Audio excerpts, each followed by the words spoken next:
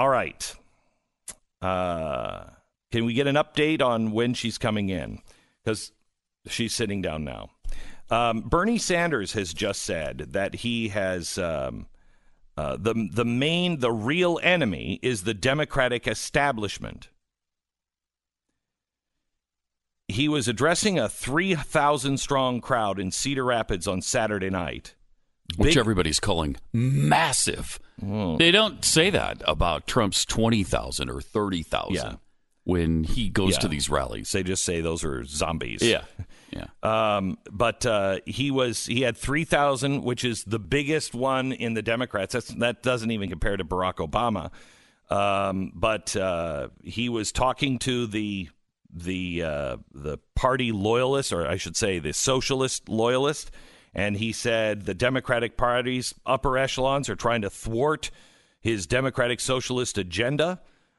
He said, this is the political reality of the moment. We are taking on the entire political establishment, both the Republicans and the Democrats. I don't think the Democrats know what they're dealing with some of these people, because some of them really are revolutionaries. We have Tulsi Gabbard, who is joining us now. Hello, Tulsi. How are you? Hi. Good morning, Glenn. Good. How are you? Very good. Thanks for coming on. I'm sure there's a little trepidation in this, a little perhaps concern, and you shouldn't. I respect you. Everybody on the show here respects you. We disagree with you, but we really feel you love your country. You have served the nation. I do. And you're a solid citizen. So thanks for coming on. Thank you. Okay, I want to ask you first of all about the debate that is happening this Friday. You are polling at 8%, and yet you haven't been invited to be on this debate stage. And Deval Patrick is polling at 2%, and he was invited. What's happening? You know, we've put in calls and sent messages to CNN to ask them exactly that question, and have not gotten any kind of response. And to me, the biggest problem with all of this is CNN is making a choice to dishonor voters, both here in New Hampshire, who will be voting here in 8 days, as well as voters across the country, by barring them from being able to be informed about the different leading candidates who are running for president, hearing the voice and the message and the issues that I'm raising in this presidential campaign. So their decision to exclude me from this is a disservice to New Hampshire voters, and it's something they're not very happy about. So I want to kind of get your opinion on where this is coming from. Bernie Sanders on Saturday said the target is not just the Republican establishment, but it is the Democratic establishment. He said that's a real enemy they need to bump off because the party is trying to kill this revolution of his. Would you agree with that as well with you? Well, I'll tell you what I'm experiencing here. You know, I'm in New Hampshire. We are campaigning hard as we're heading towards Election Day here.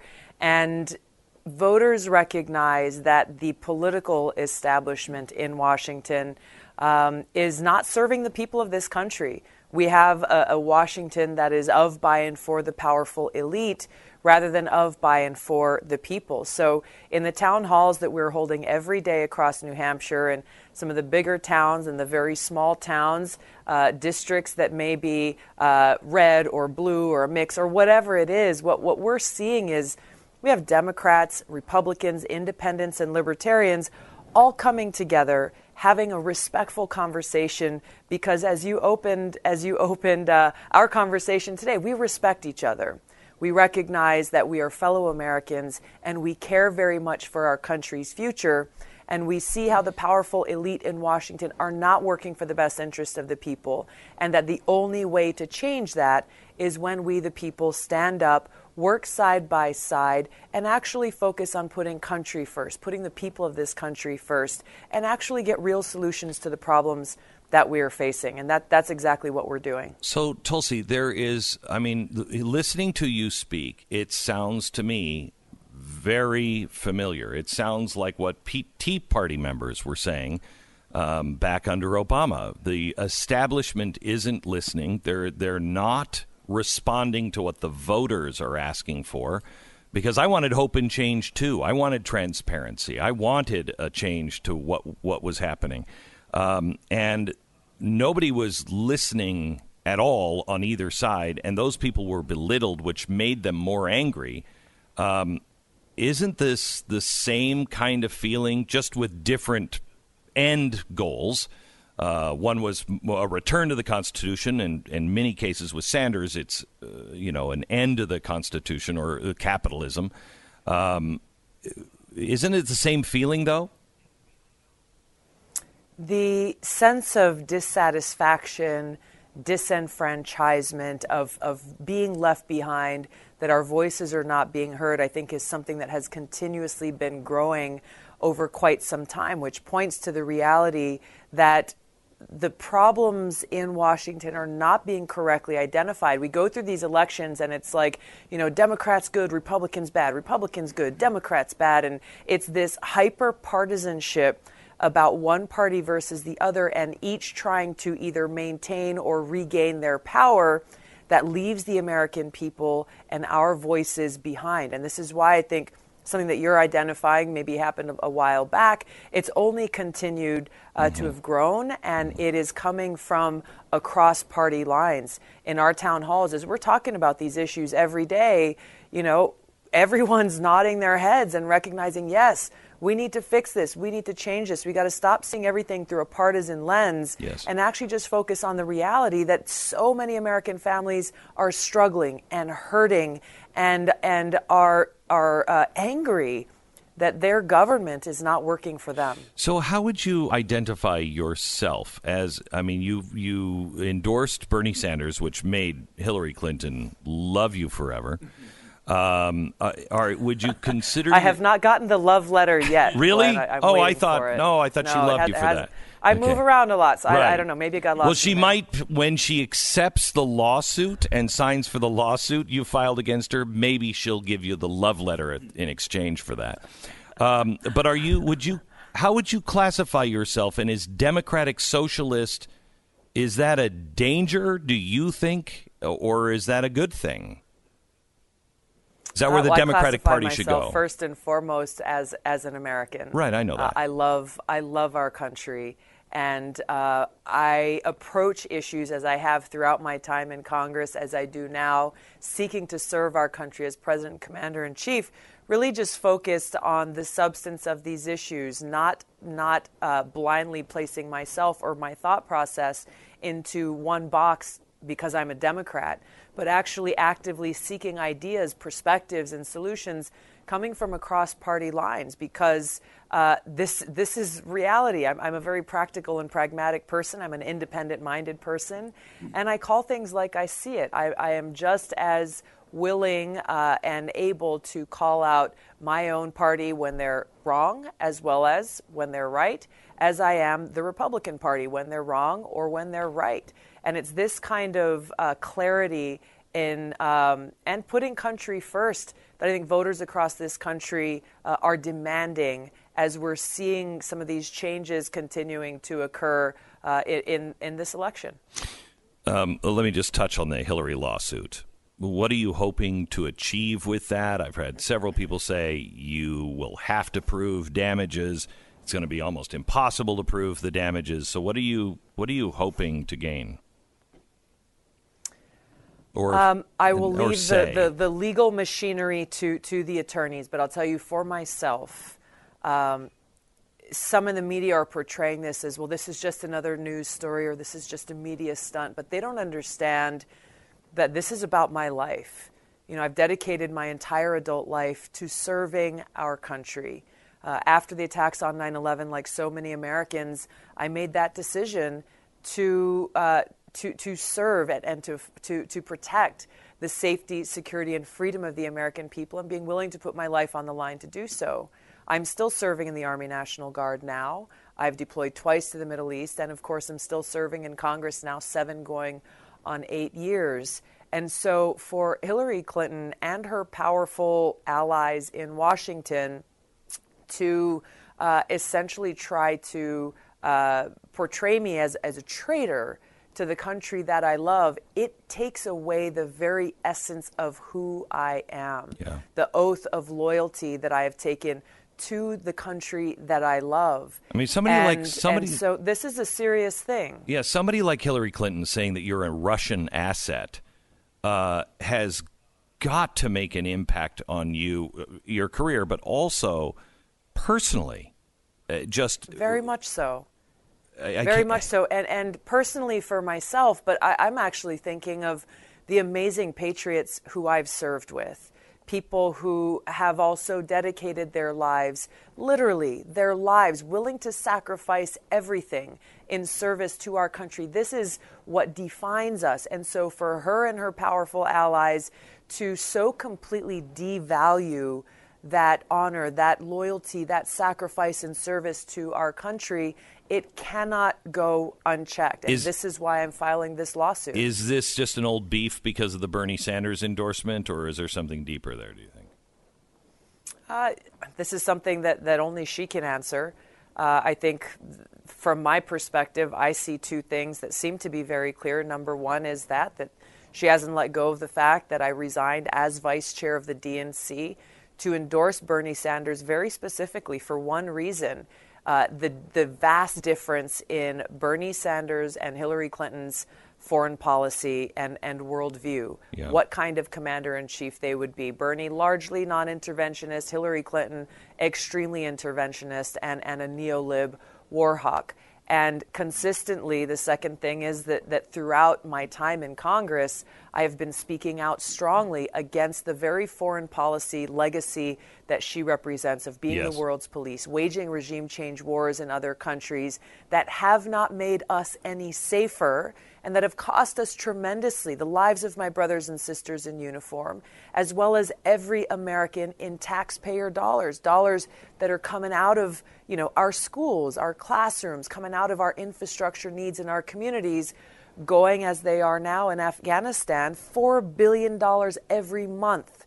$4 billion every month. That's $5.5 million per hour. And I hear from people every day who question, my gosh, those resources could be going towards opioid recovery and helping those who are struggling with substance abuse and addiction here in New Hampshire and across the country. 130 Americans dying every day from this opioid epidemic. So this cost is very real, and I see how Hillary Clinton and her powerful allies are sending a message through what they are doing to me to say, if you dare cross us, we will come after you.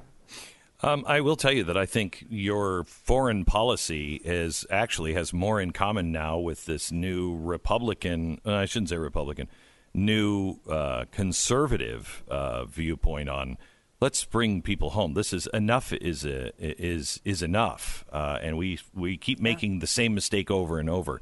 Let me break for 10 seconds station ID and back with Tulsi Gabbard.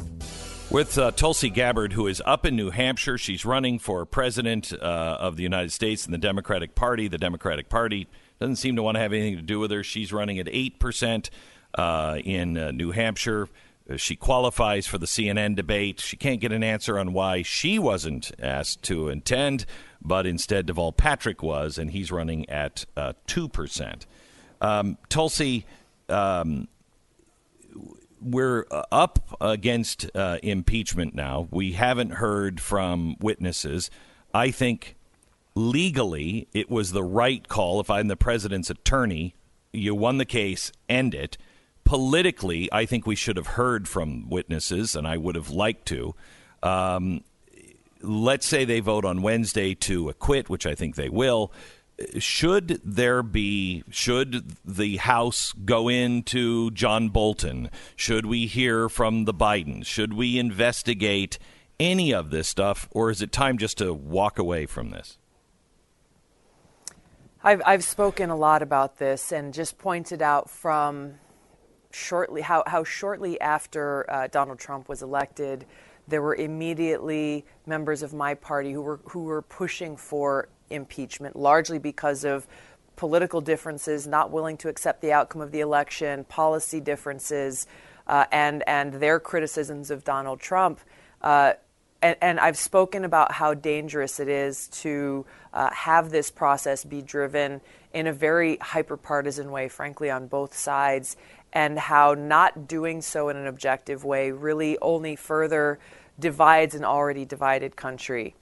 It's why I made a very conscious decision to vote present when those votes came before the House of Representatives, to take a stand for the center against this hyperpartisanship in Washington, while also introducing a censure resolution that actually included many more of the unconstitutional actions that President Trump has taken, and frankly, something that I think would have been more likely to gain bipartisan support. What I'm hearing from people...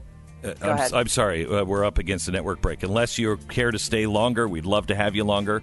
How can people get involved your campaign? Thank you. Tulsi2020.com. I look forward. I'm the best Democrat, best candidate to be able to defeat Trump in November of 2020. Appreciate you all, people from all party lines, coming and joining us in our people-powered movement. Thank you so much. Tulsi Gabbard. Listening to Glenn Beck.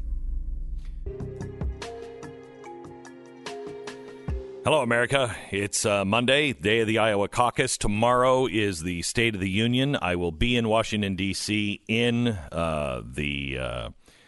the Senate chamber for that speech. Or is it the House chamber? You're going to miss it then because it's in the House chamber. I'm going to be in the House chamber watching that. You see so much that television just doesn't show you. I don't watch the president. I'm watching all the people and the floor show. It's pretty amazing. It's going to be a historic speech because the next day he goes in for the vote to either acquit or to convict for his impeachment.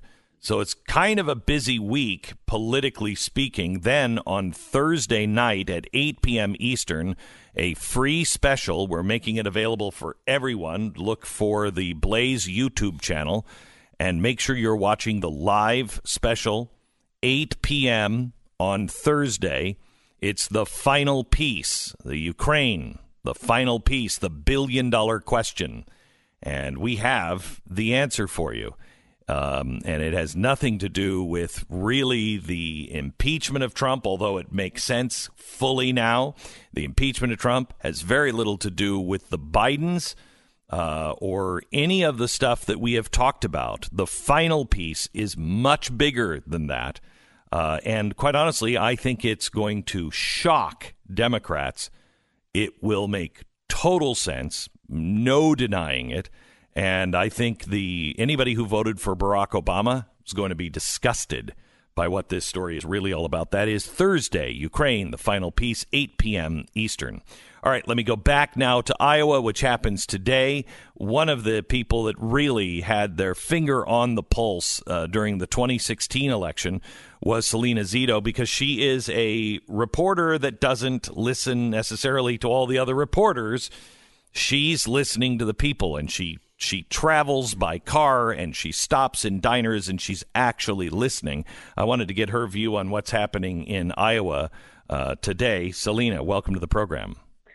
Thank you so much for having me. And I have to tell you, you're absolutely right. When you watch the State of the Union address, no matter who the president is, and watching it in the House chamber, and if you're watching it from the gallery, it's just a fascinating moment of human behavior. It really is. You see what that president is dealing with, and you see the little clicks, and it's amazing. You should have another camera just on the House and the Senate because you learn an awful lot. Anyway. Absolutely correct. Okay, so Selena, tell me what you think is going on today in Iowa. What are you sensing we're going to be talking about tomorrow at this point? I think tomorrow at this point we're going to be talking about Bernie Sanders. And I think he has a high probability of winning the caucus. And here's why. In 2004, when we were heading into the caucus, everyone was like, Howard Dean. But what they missed, and I remember writing this, or saying this. I can't remember. It feels like 5,000 years ago, right? But I remember noticing that they didn't have the ground support that is necessary to get the voters out to caucus. Because if anybody knows anything about how you caucus, it's an investment of your personal time. Big time. And I don't mean like 15 minutes, waiting in line and going to the ballot box. I'm talking about 3 to 4 hours at night. It's usually cold. It's almost always snowing. And you have to really put it out there in terms of who you are supporting. Everyone in your precinct knows who you supported. And if that person does not hit that threshold, then there's some bartering that goes on. Right. And it's really sort of fascinating. But Bernie has done, and I think this has been underreported, his campaign team has done an incredible job of getting really good people trusted in their community to get voters out. And that's how you win a caucus. Right. And that when you're searching for a candidate, which it seems many of the Iowans are, they're not satisfied with any of them. They've been looking for somebody that they think could win. They don't have a consensus on this. They keep going back and forth. It's like going to buy a pair of shoes with a woman in a store. They're trying on every single pair, and they're going to walk away with none of them in the end. That's the way this kind of feels. And the only one that has true, deep support, I think, are Yang and Sanders. Yes, you are absolutely right. Yang is this really sort of once-in-a-lifetime interesting candidate for the Democratic Party. He's young. He's funny. He's brilliant. Mm-hmm. His politics are a real mixed bag. Yeah, I was going to say it's kind of very left and right. Yes. Yeah, he's like a buffet of choices, all in one candidate. And the thing that he has that none of the other ones have is he's very aspirational. That is that thing that Barack Obama had in 2008 that made things click. Pete Buttigieg has tried to project that, but he has not done that effectively, because I think in the way that he has handled religion has been negative, because he pits different denominations against each other. Christians don't like that at all. So what is your thought on, we have Steve Deace coming up, who is really good on the Iowa caucus. And he's a political player that's been on the looking at this and on the inside for 20 years. And he said he thinks there's a chance we go to a brokered convention, because the Bernie people, he thinks, will win in Iowa, then in New Hampshire and in Arizona. Maybe Biden wins in South Carolina, but then Bernie is really kind of on this roll. Right. But whether he can get enough delegates to win, we may be entering a brokered convention. How likely do you think that is? So he's not wrong. Every 4 years, the reporters love to throw that out and say, oh, well, this could happen. Actually, this is the year that it could happen. This is actually the year that could happen. And I see a similar scenario. I see the possibility of Bernie winning Iowa, New Hampshire, and Nevada. People always talk about Nevada as being about Hispanic voters. It's not about Hispanic voters. It's about union voters. Yes. People always miss that. Yes. And these are the to the left unions. These aren't the sort of energy unions that you find out here in Western Pennsylvania or Ohio or Colorado or Texas. And so I think I could see a scenario where Biden or where Bernie wins Iowa, New Hampshire, Nevada, and the race goes to South Carolina. Biden will still win South Carolina, but not at all as strong as people anticipated. And I can see Bloomberg saying, you know what, it's time for me to step in. I can do this. And that's when everything just sort of blows up. The Democratic establishment and the media do not want Bernie Sanders to be the nominee. They just don't. He's not been part of their team. He doesn't listen in the way that other candidates, they would anticipate other candidates or nominees to listen. And he's not part of the club. And isn't so that they're going to do whatever I can. Isn't that a reason for those on the left to vote for him even more? Doesn't that make their case stronger? Exactly. Right. I mean, they learned nothing from 2016. Nothing. No, they learned absolutely nothing. It's the establishment class, the chattering class, the Democrats and the media sort of conglomerate that sort of have been the ones that have not understood 2016, not just because of Trump, but also because of Bernie. And I always think it's sort of fascinating, even among establishment Republicans, that none of these political parties have said, oh, dear God, they picked him. Maybe we must have been really bad. Let's be reflective about that. Yeah, no, they don't do that. Let's just make fun of those people. They're dumb. Yeah. So if Bernie does take off, doesn't that, because Bernie is the closest thing to Donald Trump that side has. I just saw him on TV just a few minutes ago on one of the news channels, and I'm like, look at him. There's no way this guy could win. Just look at him. He's 78 years old. He looks angry. He's kind of mean. He's just not a politician in the traditional sense. And then I thought that's exactly what people said, and I said about Donald Trump, and look where he is now. Yeah, I think that what people within the establishment or not part of the movement don't understand about populism is that populism today is the more skepticism about all things big. That includes government, that includes politics, that includes media, that includes entertainment. They haven't sort of have grasped and or understood what they have done, how they have failed over these past 30 years, and they have created what has happened within both parties. Also, technology really, really has added to that, because in our daily lives, think about this, we have removed the curators from our lives. Yeah. What do I mean by that? Think about Sears. When we used to shop, Sears picked everything. If you wanted to buy an appliance, it was Kenmore. If you wanted to buy tools, it was Craftsman. We let some dude in Sears Tower decide what to do. Well, why didn't anybody think that politics wasn't going to fall in the same way? Right. Now the biggest department store in this country is Amazon. We have blown up. Technology has essentially blown up these large political parties.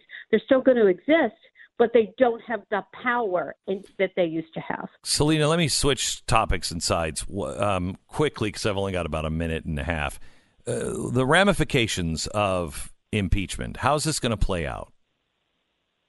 It's not going to impact anything at all. If anything, I have a story just now out of Wisconsin. If anything, it has made people less likely to vote Democrat because they see this as a political maneuver, and more likely to at least consider Trump or not show up to vote at all. Wow. And that is a problem for the Democratic Party, and they don't understand it and they don't realize it. And every time I write a story like this and do this reporting, they make fun of it. But they're missing it again as they missed it in 2016. Do you believe that the Sanders people, the real radicals that are in his followers, that there could be trouble in Wisconsin this summer if they don't give it to him? Oh, yeah. I think there's going to be some sort of problems. How extreme those problems get just depends on who gets attracted to them. Right. But, there is certainly a lot of potent potential for that to become a problem. All right. Selena, thank you so much. We'll talk to you again if you're available. Maybe we'll get some analysis from you again tomorrow. Thank you so much, Selena Zito. That's awesome. You can follow her on Twitter at Selena Zito, Zito. Our sponsor, Relief Factor. Welcome to the program. Congratulations to the Chiefs last night in the Super Bowl. It was actually a very exciting game. I watch it usually for the commercials because the games are so boring. That was a great, great game. Just a great game. Yeah, it was. And it's nice to see the Chiefs win. Yeah, and there were a few good ads last night. I didn't think it was a great year for it. No, it hadn't been a great year for a while. Not for a long time. Yeah. Maybe 20 years. Yeah. Or 25. What stuck out to you? Well, I liked the Reese's ad, but I also liked. Do we have the Amazon ad with Ellen DeGeneres? Yeah, I saw the end of this. That's pretty good. Okay, let's play that. Baby, coming. Alexa, turn down the thermostat. Okay, turning down thermostat. Ready. Here we go. What do you think people did before Alexa? Alexa, turn the temperature down 2 degrees. Yeah, she takes a log out of the fire, throws it out the window. Thank you, dear. Alexa, tell me a joke. Jokes. Jester. God, you think I know loads? Look at me. Next. News! Get your news here! Alex, what's today's news? Doesn't matter. It's all fake.